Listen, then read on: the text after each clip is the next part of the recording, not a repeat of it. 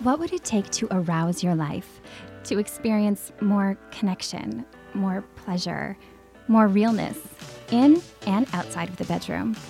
I'm August McLaughlin, and this is Girl Boner Radio.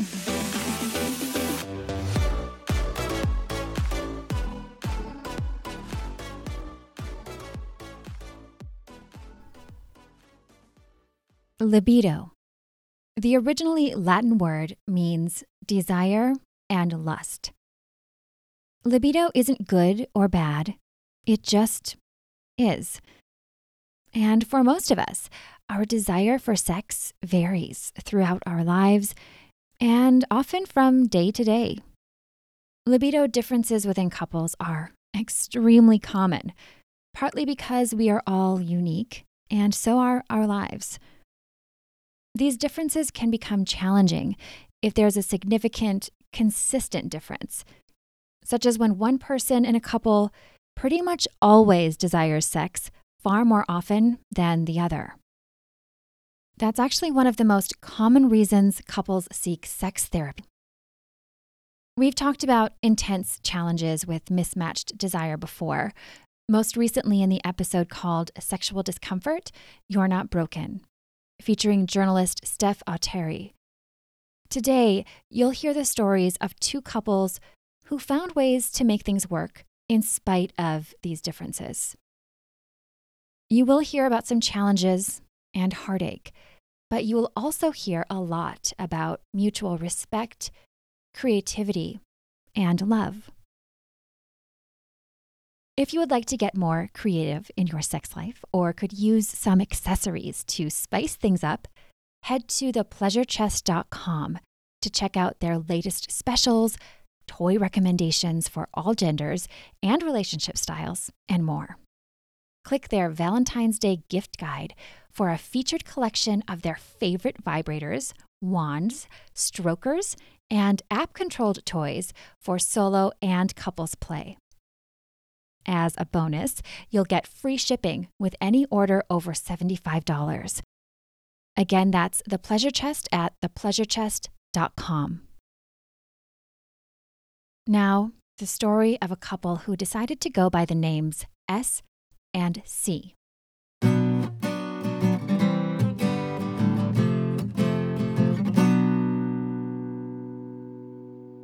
S and C describe themselves as foodies and scientists, and they have been together for about 10 years. When S replied to my written query of questions, she said that out of herself and her boyfriend, she is the one with the higher libido. S said that she is, quote, revved up and raring to go most of the time, whereas C is not. S and C also have different sexual interests. And one reason I chose to feature their story is what S shared about that in her note. She said, libido is just as much about the kind of loving partners want, as much as it is about the frequency. Of course, most people don't realize they have different libidos from day one or even early on in a relationship. S and C surely couldn't have known about their own differences when they first met during college. The very first time I saw C, I was at a LAN party and he had just come back from snowboarding. So, but after that, we had a mutual friend who we hung out with often, and because we were hanging out with the same friend, we ended up being friends as well.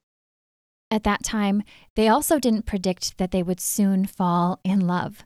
I didn't know right away. My mom will claim she did, but that's not really foresight. She made that prediction about everyone I meet. The friendship blossomed into something more, much more, as they developed a strong and committed love for each other. Often when I talk to folks about their experiences with significant mismatched libido, they tell me about patterns. I hear comments like, I have always had a higher or a lower sex drive than my partner's. Given that S said she's pretty much always ready to go, I asked her if she sensed early on that her interest in sex might be on the higher end, relatively speaking. Hmm. That's an interesting question. I did not start masturbating until like the first time was 14, and then I didn't start doing anything on a constant basis until I was like 18. So I would not say that it had occurred to me at that time. However, that did not mean I wasn't interested in reading a lot of romance related fan fiction. I knew that I was interested, but I would also say that I'm a late bloomer in general. C considers himself a bit of a late bloomer in the sex department, too. He said in his teens, he felt social pressure to be more sexually interested than he was. And he did explore a bit, on and off. Things picked up more consistently around 19-ish, but I didn't know if my libido would be super high or low in a relationship until we were actually there. Once S and C's relationship turned romantic, they experienced that proverbial honeymoon period when intoxicating brain chemicals flow wildly. At the same time, they experienced challenges that so many of us do during our early sexual experiences, especially when we haven't learned much about sex. Really early on in the relationship, we were both struggling to come to terms with sexuality, but shortly after getting over that hurdle, we were both very gung ho for a good couple months. So we didn't notice a discrepancy in libido until we had stabilized. Yeah, I'd agree with that. We definitely did a lot of exploration together, which I think helped overall with our understanding of the sexuality and the libido to begin with. Over time, the initial fireworks settled down some, as they naturally do, but the mutual understanding kept on as their intimacy deepened in other ways. S and C quickly embraced not only how different their libidos were, but the realization that they wouldn't be able to fulfill all of each other's sexual needs beyond sex frequency. I identify primarily as gay. So when it comes to more lusty, physical kinds of sexual interest, I'm much more aimed towards male. And when it comes towards romance and relationship passion, then Jen's right there with me and we can take care of that together. And they're just kind of two separate buckets that are both under the umbrella of sexuality. When S and C realized they wouldn't be able to fulfill all of each other's sexual needs, given C's orientation, the fact that S is bisexual and sometimes prefers sex with a woman, and her higher than his sex drive, they decided to maintain an open relationship. They don't consider themselves polyamorous because they only have sex, not full-fledged, love-based relationships with anyone else. But they like the term non-monogamous. That openness comes in especially handy around particular activities. As C has so kindly reminded me at this very moment, since C identifies mostly as gay, he is not particularly interested in going down on me at all. He doesn't go down on me because that's not something that interests him and does not please him at all, but it certainly pleases me. So if I'm getting together with somebody else, I will usually uh, make a request to get that need fulfilled. While non-monogamy has been extremely helpful for C and S, like all relationships, it's had its challenges.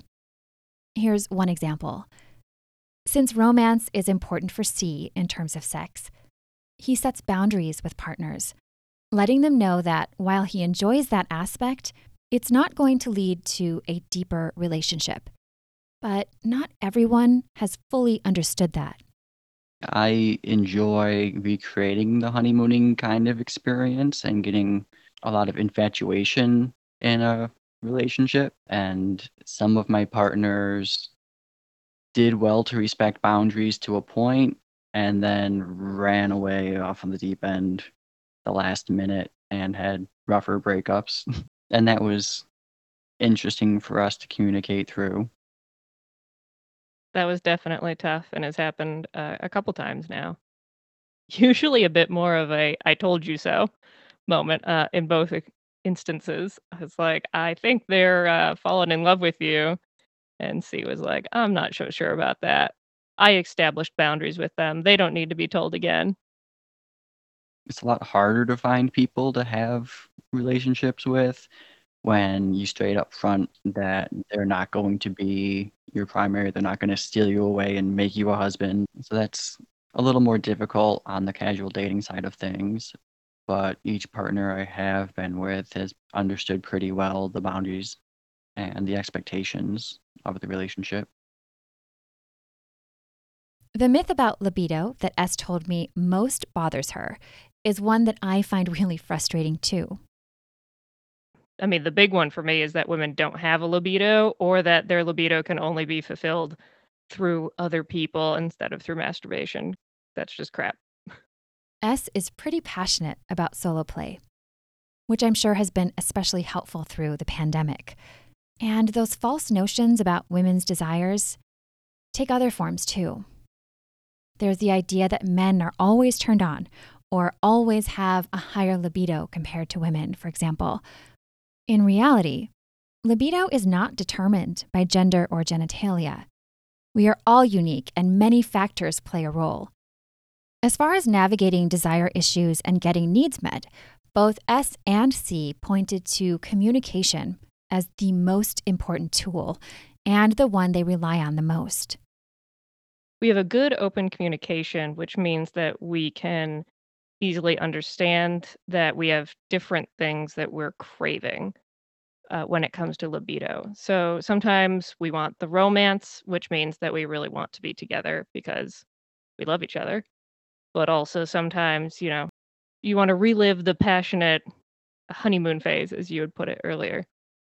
Since we are well past that at this point in our relationship, sometimes that involves getting somebody else into the home.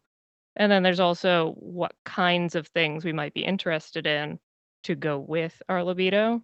And if the other person isn't interested in them, we might ask, especially if it's something new we haven't considered or haven't considered recently, then we might bring it up again.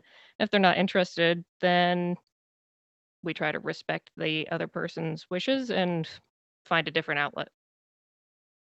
A relationship is about two people communicating and cohabitating and all that. So if you're gonna be in a relationship with someone and you want it to be meaningful, communication shouldn't be a downside or a turn off. Like, I know it's not embraced in our culture so much, but and really communication helps with relationships at any level. So getting over that stigma was just really useful. I would say C and I have built a relationship on communication. The earlier in your relationship that you can talk about this, you should. Because for some people, it can be a deal breaker. And if this is something that's important to you, then it needs to be out in the forefront early. We actually had a mutual friend who got married, and then 3 months in, the significant other said that they wanted to be poly, and they were not interested in that at all and ended up getting a divorce pretty quick, and it was very sad. I thought they were really good together. That is sad. And I love that she pointed out that libido differences can be a deal breaker for some. Knowing that about yourself when it's the case, along with any other non negotiables, is as important as communicating about them. One current example of a mismatched desire S and C have been discussing lately is rope play. It was right before COVID started that I was starting to be like, "Hey, maybe I should find a outside partner to try this out with and see how much I want to get into it." But then COVID happened and I've really put it on the back burner. I'm interested in it and C is not interested in it at all. But for me, I'm like, "Oh, getting tied up. Oh my. I'm ready." These communication skills have been hard won for C and S, neither of whom learned anything about healthy communicating and healthy sex. At the same time, S said sex was never depicted as something shameful in her household growing up, which she is so grateful for. Even so, she too had a lot to learn. We stumbled through a bunch of situations together and progressively gain more strength in our bonds and how well we deal with them. Like there have been instances of uncertainty or jealousy when we work through that. And sometimes situations will change over time, and we just have to keep up communication and understand our limits and when things change. If communicating about sex is a challenge for you or you're not sure how to even start, C suggests starting small and knowing that you don't have to talk about everything all at once. From there, he said, examples can help. If you have anything to work on from past experiences that you can share, then tell a story about yourself to your partner and see how they can help you come to terms with it. A big thing about shame for me is just looking at social norms in general and deconstructing them to see where is the actual value in this, and does that relate to whatever you're thinking about? And then there's still levels of, dissonance and stigma to work at. That's not going to be rationalized away immediately, but talking through it really helps. S agreed. And she said it's also really important to know what your preferred style of communication is. For us, we first met in college, and we did a lot of our conversations through instant message because that was the way to have private conversations at that time. We were both sharing rooms. So that meant that the messaging was our safe space that we could talk. I also personally really prefer written messages because I have more time to think things through and phrase things exactly the way that I intend. I feel like I get more time to have everything mean exactly what I want it to mean. So that really worked well for me. And even now, I will sometimes type things out to have a better understanding of myself and my views on something before we end up having a conversation about it. It's also important to know that even when we try our best, we don't always articulate things exactly the way we would have liked. We may need to clarify some things later, which is actually something that came up during our conversation. Toward the end, I could hear CNS giving each other knowing glances. I couldn't see them, we were audio only, but you can kind of feel it. C had something to set straight. Well, for the record, I do go down occasionally. It just takes a romantic mindset or a giving mood or some kind of internal push. See, I love how you can hear them smiling at each other. Before we wrapped up, S shared one more piece of advice for having challenging conversations. I think the one other thing I would say is when having tough conversations, feel free to have a break. Like, it is a tough conversation. You can take time for the 2 of you to go eat and just talk about something else and then come back around to it. It does not have to be all ironed out at once unless one of you has a date later that day with somebody else.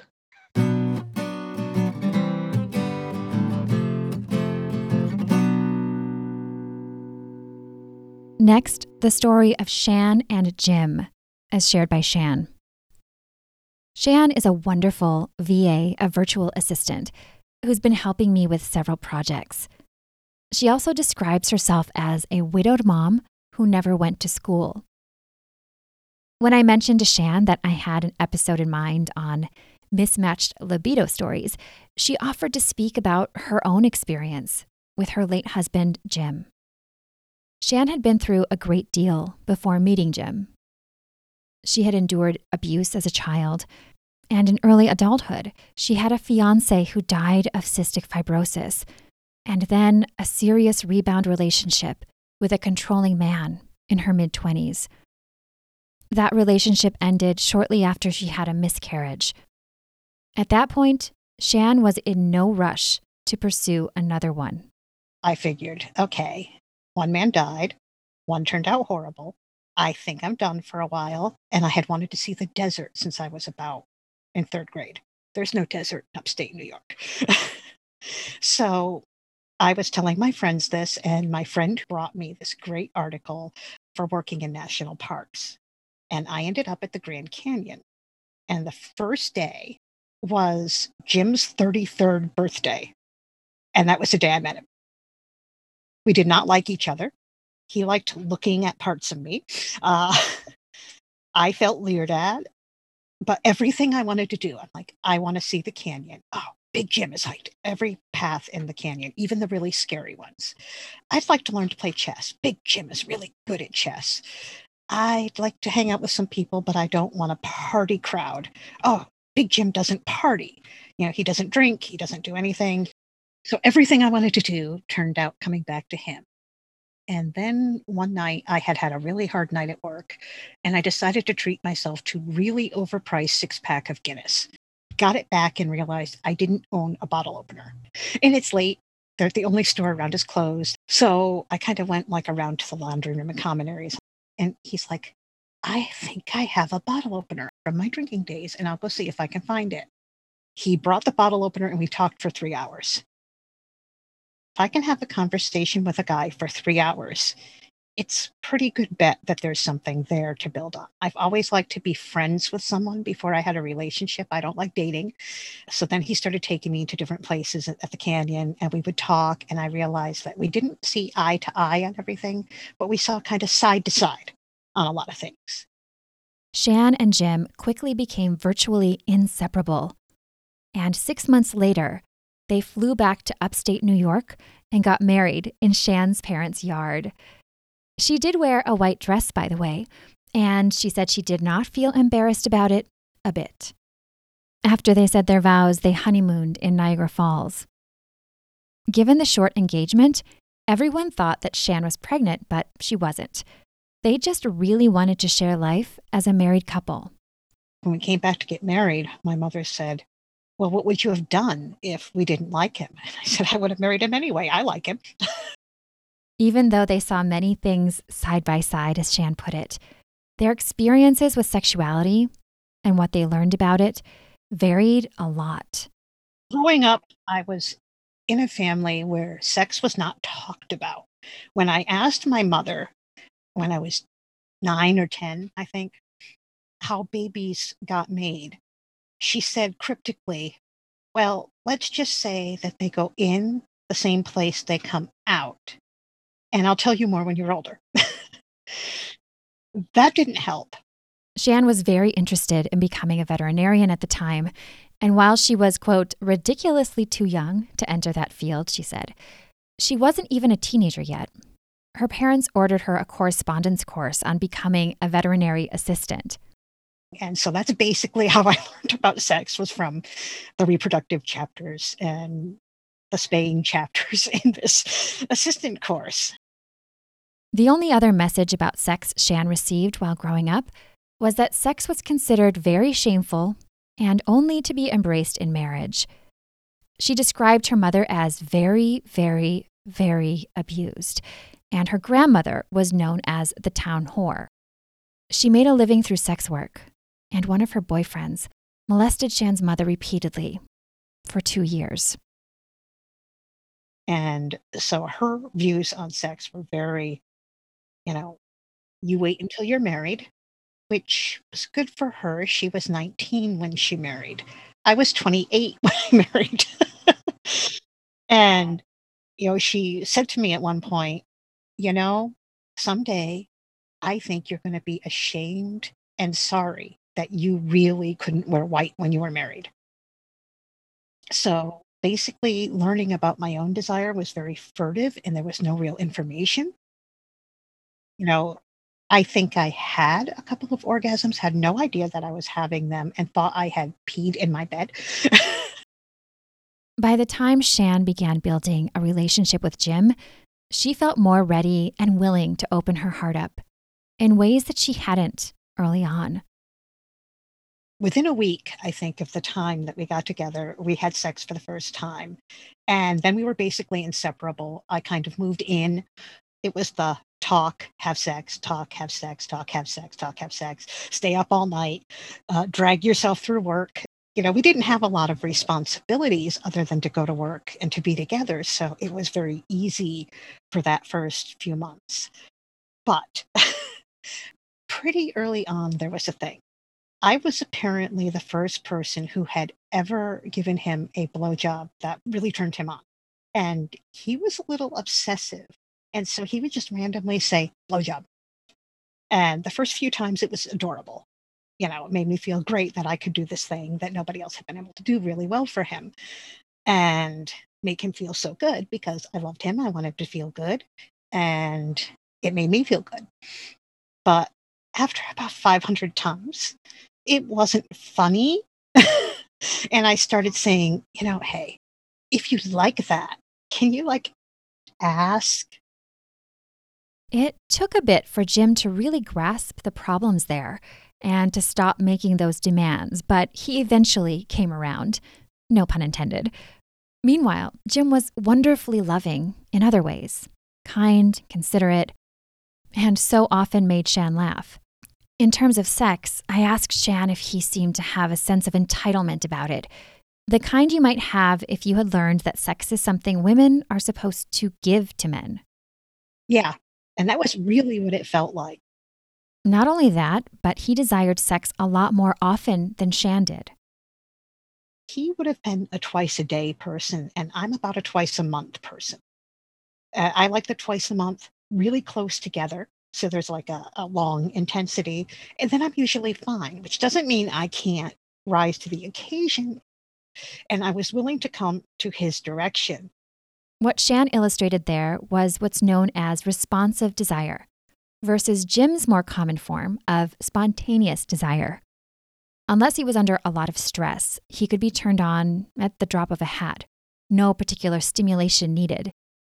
But for Shan, she only experienced that a couple of times a month. The rest of the time, her desire could unfold with some effort. For many people, that means sensual touch, kissing, quote, dirty talk, or erotic stories.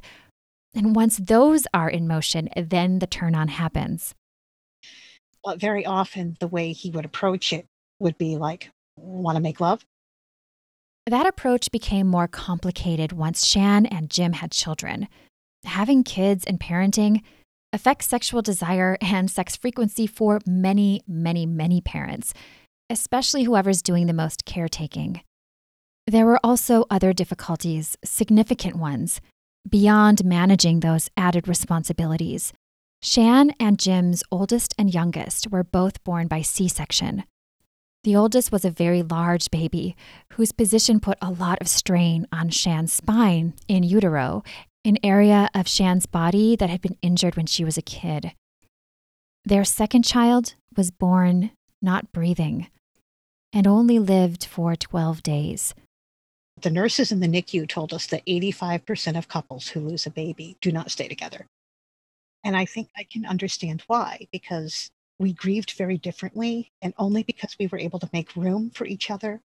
I needed to talk about it. I still need to talk. He'd be 18 this summer, and I still need to talk about him because that's the only way I can, care for him, is to keep his memory as fresh as I can. Jim couldn't talk about him, and he felt like he had a dark cloud over his head for months. It was how he expressed it. Everywhere he went, this dark cloud. And when he died in the NICU, Jim held him for an hour, and I could not do that. I could barely bear to sit with them while he was holding him. He said I needed to hold him because I knew I wouldn't get to hold him again. Soon after he died, the doctor gave them the go-ahead to try for another baby, and before long, Shan was pregnant again. 9 months after that, they welcomed a healthy baby girl. As delighted as she and Jim were to be raising their 2 children, Shan's life remained intense. She worked in a daycare as a toddler teacher and woke up early, extremely early, every morning to care for her own kids, and then spent 5 hours with other young children. Then she would return home just before Jim would leave for work as a chef. He worked late into the evening, and the kids loved waiting up for him. I didn't get a lot of sleep. I was being touched and grabbed and nursed on and, cried on and pulled on all the time, all day long, literally all day long. And then he would roll over and look at me and say, want to have sex? Want to make love? And I made the mistake of rolling my eyes a few times. And it wasn't him, it was the somebody else wants something from me. Somebody else wants to touch me. Can't I have my body to myself? And he took it as I was disgusted with him, which, that was never it. I was never disgusted with him. It was just that, can't you see how much I'm being touched? I need to have my space, these few hours when I can sleep. I dream vividly. So I would dream about the children in the daycare. I dreamed once that there was a plastic bag over a little girl's face. And I woke up like flailing, trying to get this off her face. The children followed me. And I don't think he understood the intensity of that. We tried to talk about it. However, Jim was a person who didn't handle criticism at all well. No matter how it was put, he didn't handle it particularly well. He had his own history and he brought his history. I brought my history. Neither one of us had learned conflict resolution. It caused a lot of issues where I think if I could do it now, I would be able to find a better way. But there were a lot of times when I tried to get into being aroused, and I might if I was rested. I tried to explain to him a lot of times that housework was really sexy because there was always things that needed to be done, a little time to myself. Over time, Shan and Jim found ways to tend to his desire for more sexual frequency and Shan's need for more space between sex and her emotional needs as well. I know one night he came home and I had had a really hard evening with the kids. And he just looked at me and he pulled out one of our cards and he said, "Go get yourself some dinner. Go out somewhere by yourself and get yourself some dinner." And that was really sweet. He could be very romantic if he caught on that I, needed that. While both Shan and Jim had lower desire during stressful times, Shan had more on her plate. So she said that looking back, when she did have breaks from her responsibilities, she experienced desire and arousal more easily. And when she didn't, she encouraged Jim to embrace other ways to express and fulfill his desires within the context of their monogamous relationship. I am the kind of person who's not especially jealous of things, so I didn't have a problem. Like, I bought him a subscription to Playboy because he had enjoyed Playboy. He had a nice stack of them when we met, and he tried to tuck them away or something when we first met, and I'm like, I don't care.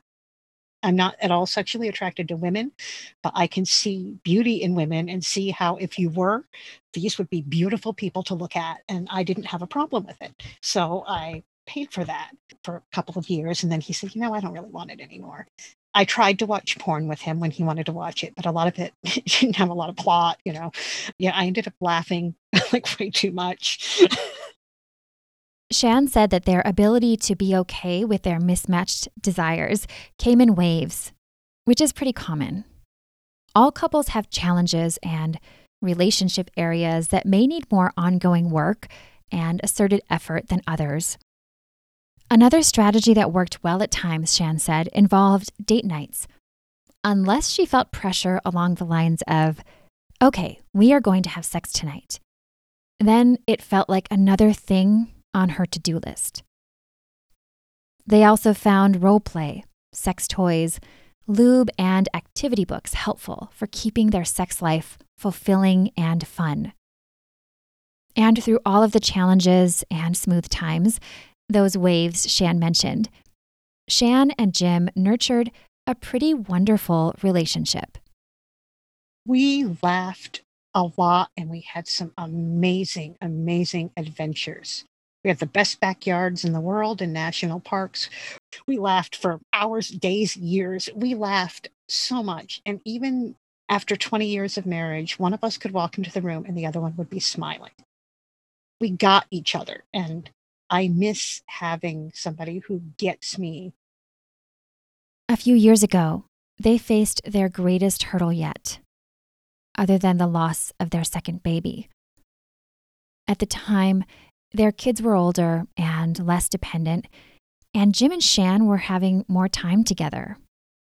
After some job upheaval and financial difficulties, Jim had decided to pursue a long-held dream. He had decided he was going to do something he'd talked about since we were dating and start an artisanal hot sauce company. So we spent like a year working on this.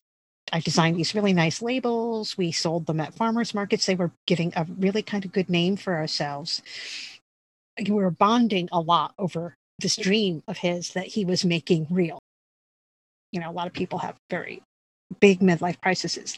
For his, he pierced his ear and dyed his beard electric blue. He had an electric blue beard, and he went by the name Chef Bluebeard, and that was actually the name of his hot sauce was Chef Bluebeard. We commissioned a friend to do this cute little cartoon version of him winking with the blue beard and a chef hat on. The kids never came with us when we did the farmers markets. It was just the two of us. It was like our little thing that we were doing.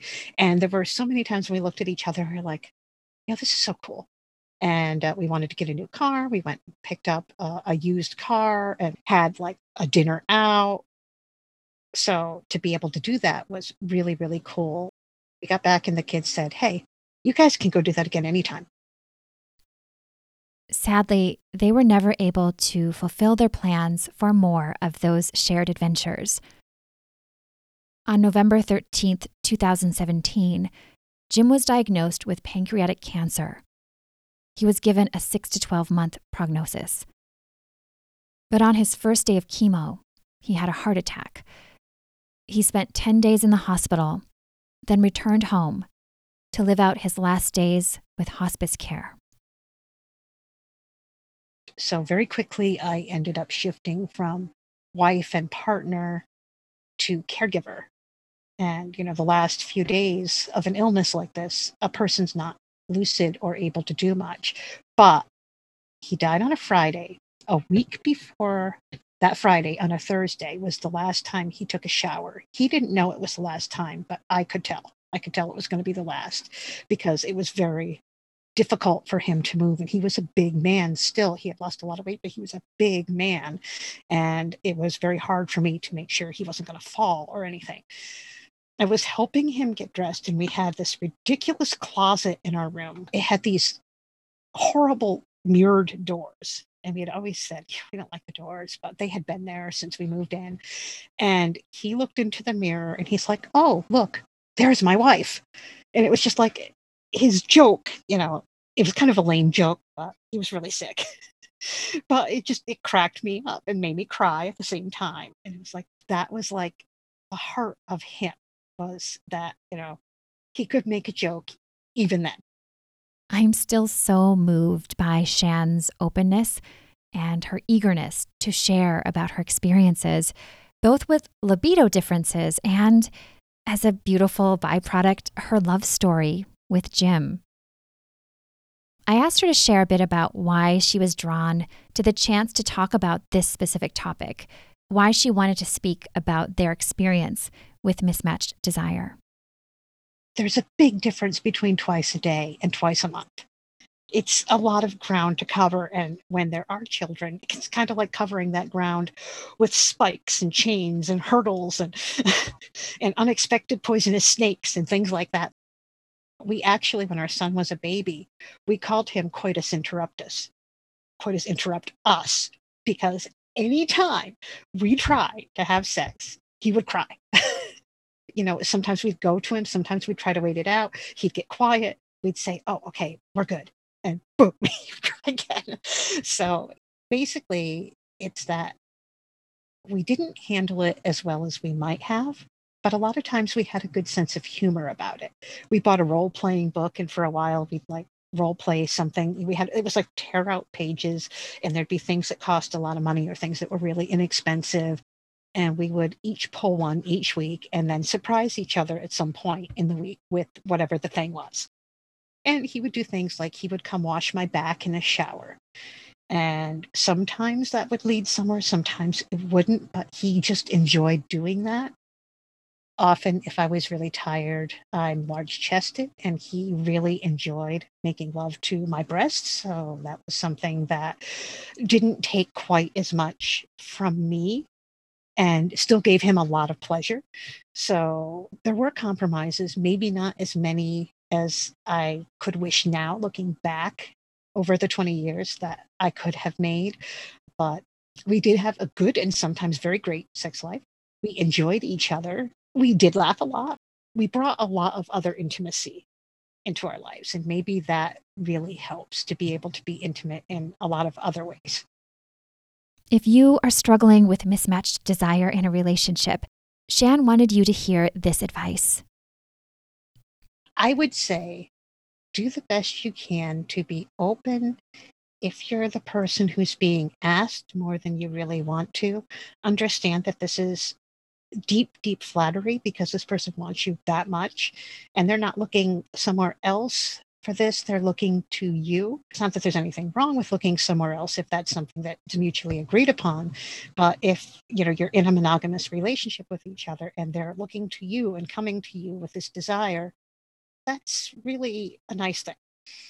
But if you're the person who is asking and not always getting what you want, sometimes it can help to kind of figure out what would help ease the person into a more receptive mood. How else can you get that need met without actually having sex? Basically, as much as you can keep the lines of communication open, given who you are and how you connect, and learning better ways to approach the communication if that's a problem. But if you want it more and the other person isn't as into it, it doesn't necessarily mean that's about you. It might have nothing to do with you at all. It might just be everything else. And if they're trying to tell you, I'm overwhelmed, everything else in my life is big, it can help to believe that rather than think, oh, no, it's me. Because I think there were a lot of times when he thought it was him.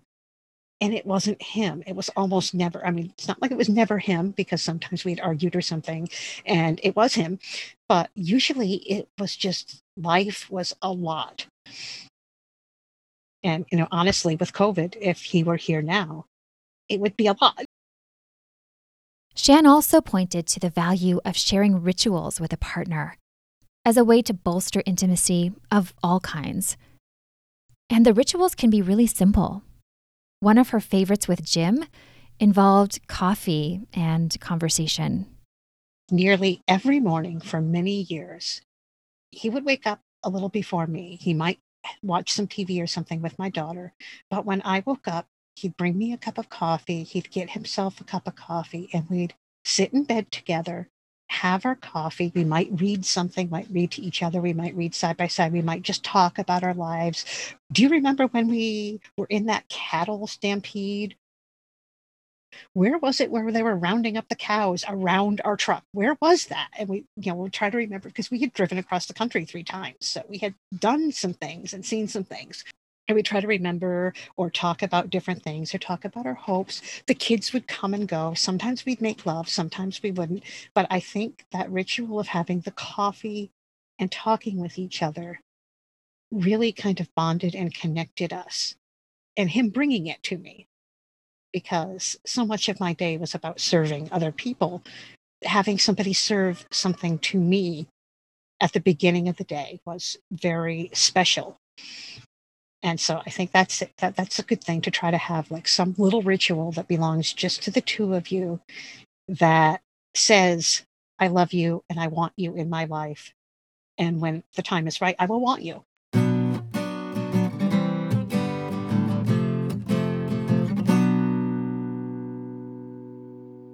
To learn more about Shan and her VA business, visit timeinyourpocket.com or click the link down in the show notes. This week's listener question came from someone named T, who wrote this. My partner recently discovered how much she enjoys BDSM, and I am happy for her. However, I have no interest in this lifestyle or these activities for myself. I am both afraid that I will lose her if I just don't do all of that, regardless of how I feel, and that she will stay with me only to feel unsatisfied and perhaps resentful in time.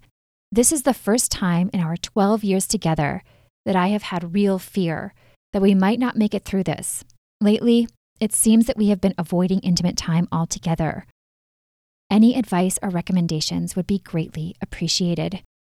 T, you are awesome for reaching out. I have so much compassion for you and your partner as you're navigating this. It sounds really challenging, and I also so appreciate how much you care about your partner's happiness, and it sounds like you really want to work through this. Even though it's been 12 years, I can tell you every relationship goes through difficult times, and some of the hardest ones, if we go about them well, we can really grow through them, and I hope that is the case for you. Here's what Dr. Megan Fleming of GreatLifeGreatSex.com had to say. T, thanks so much for your question. I think it's great that your partner has recently expanded her sexual repertoire and even discovered that she enjoys BDSM. But I also hear the conflict that it brings because, as you're saying, you have no interest in this lifestyle or these activities yourself. First, I just sort of want to say it's great that you're already aware there's a world of difference between lifestyle and BDSM play. So my first question is honestly, what does BDSM mean to you? Because there are truly so many activities and practices that sort of fall under that umbrella. And in my experience, many people are just intimidated by hearing the words, automatically thinking it's not for them. To me, it's kind of not that dissimilar from the word anal. People tend to have a strong reaction to that word. It's not neutral, even if they've never had an experience. And so I sort of say when it comes to anal, have you even put a finger there, rimming to even notice for yourself and your body how it feels? Because you might be 100% right and not like it, or you might be pleasantly surprised. In no way am I talking anyone into liking something they don't. I'm just inviting exploration to know from your own embodied experience. How do you feel versus the idea of it? And I'm wondering if, because you're not interested in BDSM, whether you've even approached your partner with curiosity to hear more, is sort of exploring the why behind the what. By that I mean, why does she have those preferences or desires? What does it help her to feel or experience? For some, it can be a calm mind. For others, a demonstration of trust. There are many meanings and practices, and not all of them are extreme, like enjoining caning with a desire or preference to leave marks. So in my experience, most interest in BDSM is playing with power dynamics and sensation play. But I'm also hearing it's bringing up a lot of anxiety for you about the security, stability, and the future of your relationship. So I'm wondering, have you even shared these ideas with her? Because most importantly, you have a strong wish that she is satisfied. Avoiding intimacy altogether is sort of what I call the lose-lose, because it's not addressing your concerns, and it's only going to lead to you both being dissatisfied. So my recommendation is, if you haven't already, you want to educate yourself first. And 2 books I highly recommend are How to Be Kinky, A Beginner's Guide to BDSM by Morpheus, and The Ultimate Guide to Kink, BDSM, Roleplay, and Erotic Edge by Tristan Taormino. And this book is a collection of essays that honestly runs the gamut from sort of the how-to tutorials to the provocative essays that delve into complex questions about desire, power, and pleasure.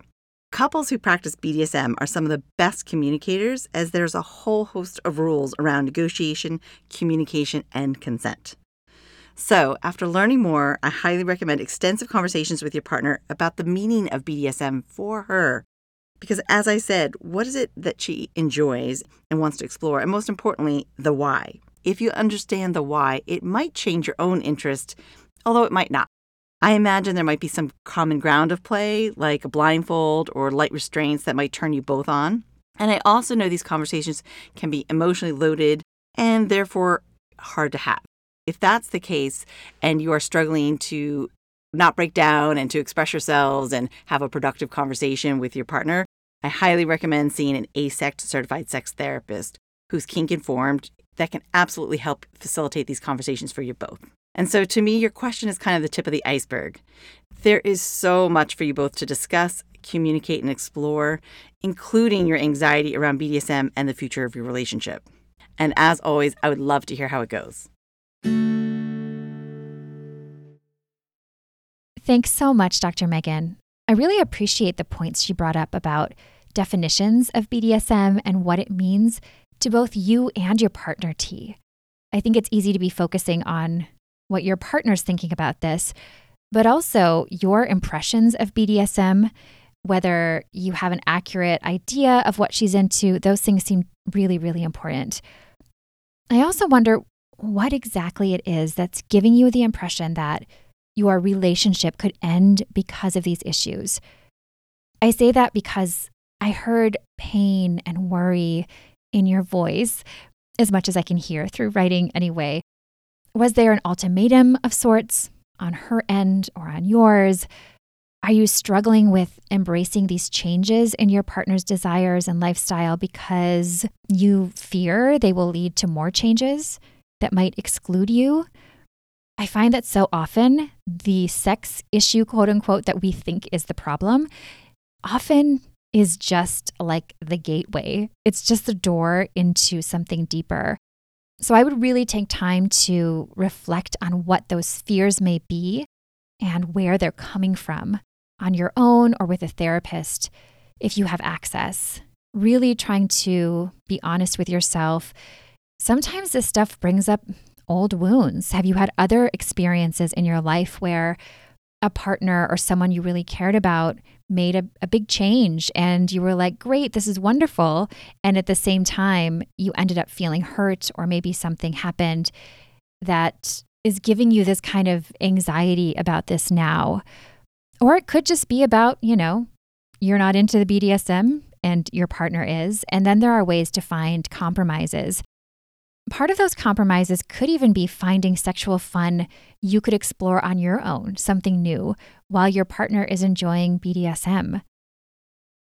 Each person in a relationship is unique, of course, so definitely go with what feels right for you. I am wishing you all the best.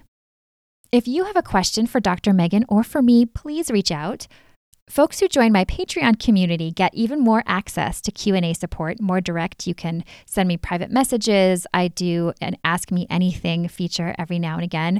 For as little as $2 or $5 a month, you can get access to the exclusive Patreon feed, which includes a bunch of fun rewards I have already posted, like a video where I talk about sexy gift ideas and specials that you can take advantage of through Valentine's Day. There's a cock ring guide, a yes, no, maybe list with journaling prompts to help you delve deeper into sexual self-discovery, and more. To sign up, head to patreon.com/girlboner or click the link down in the show notes.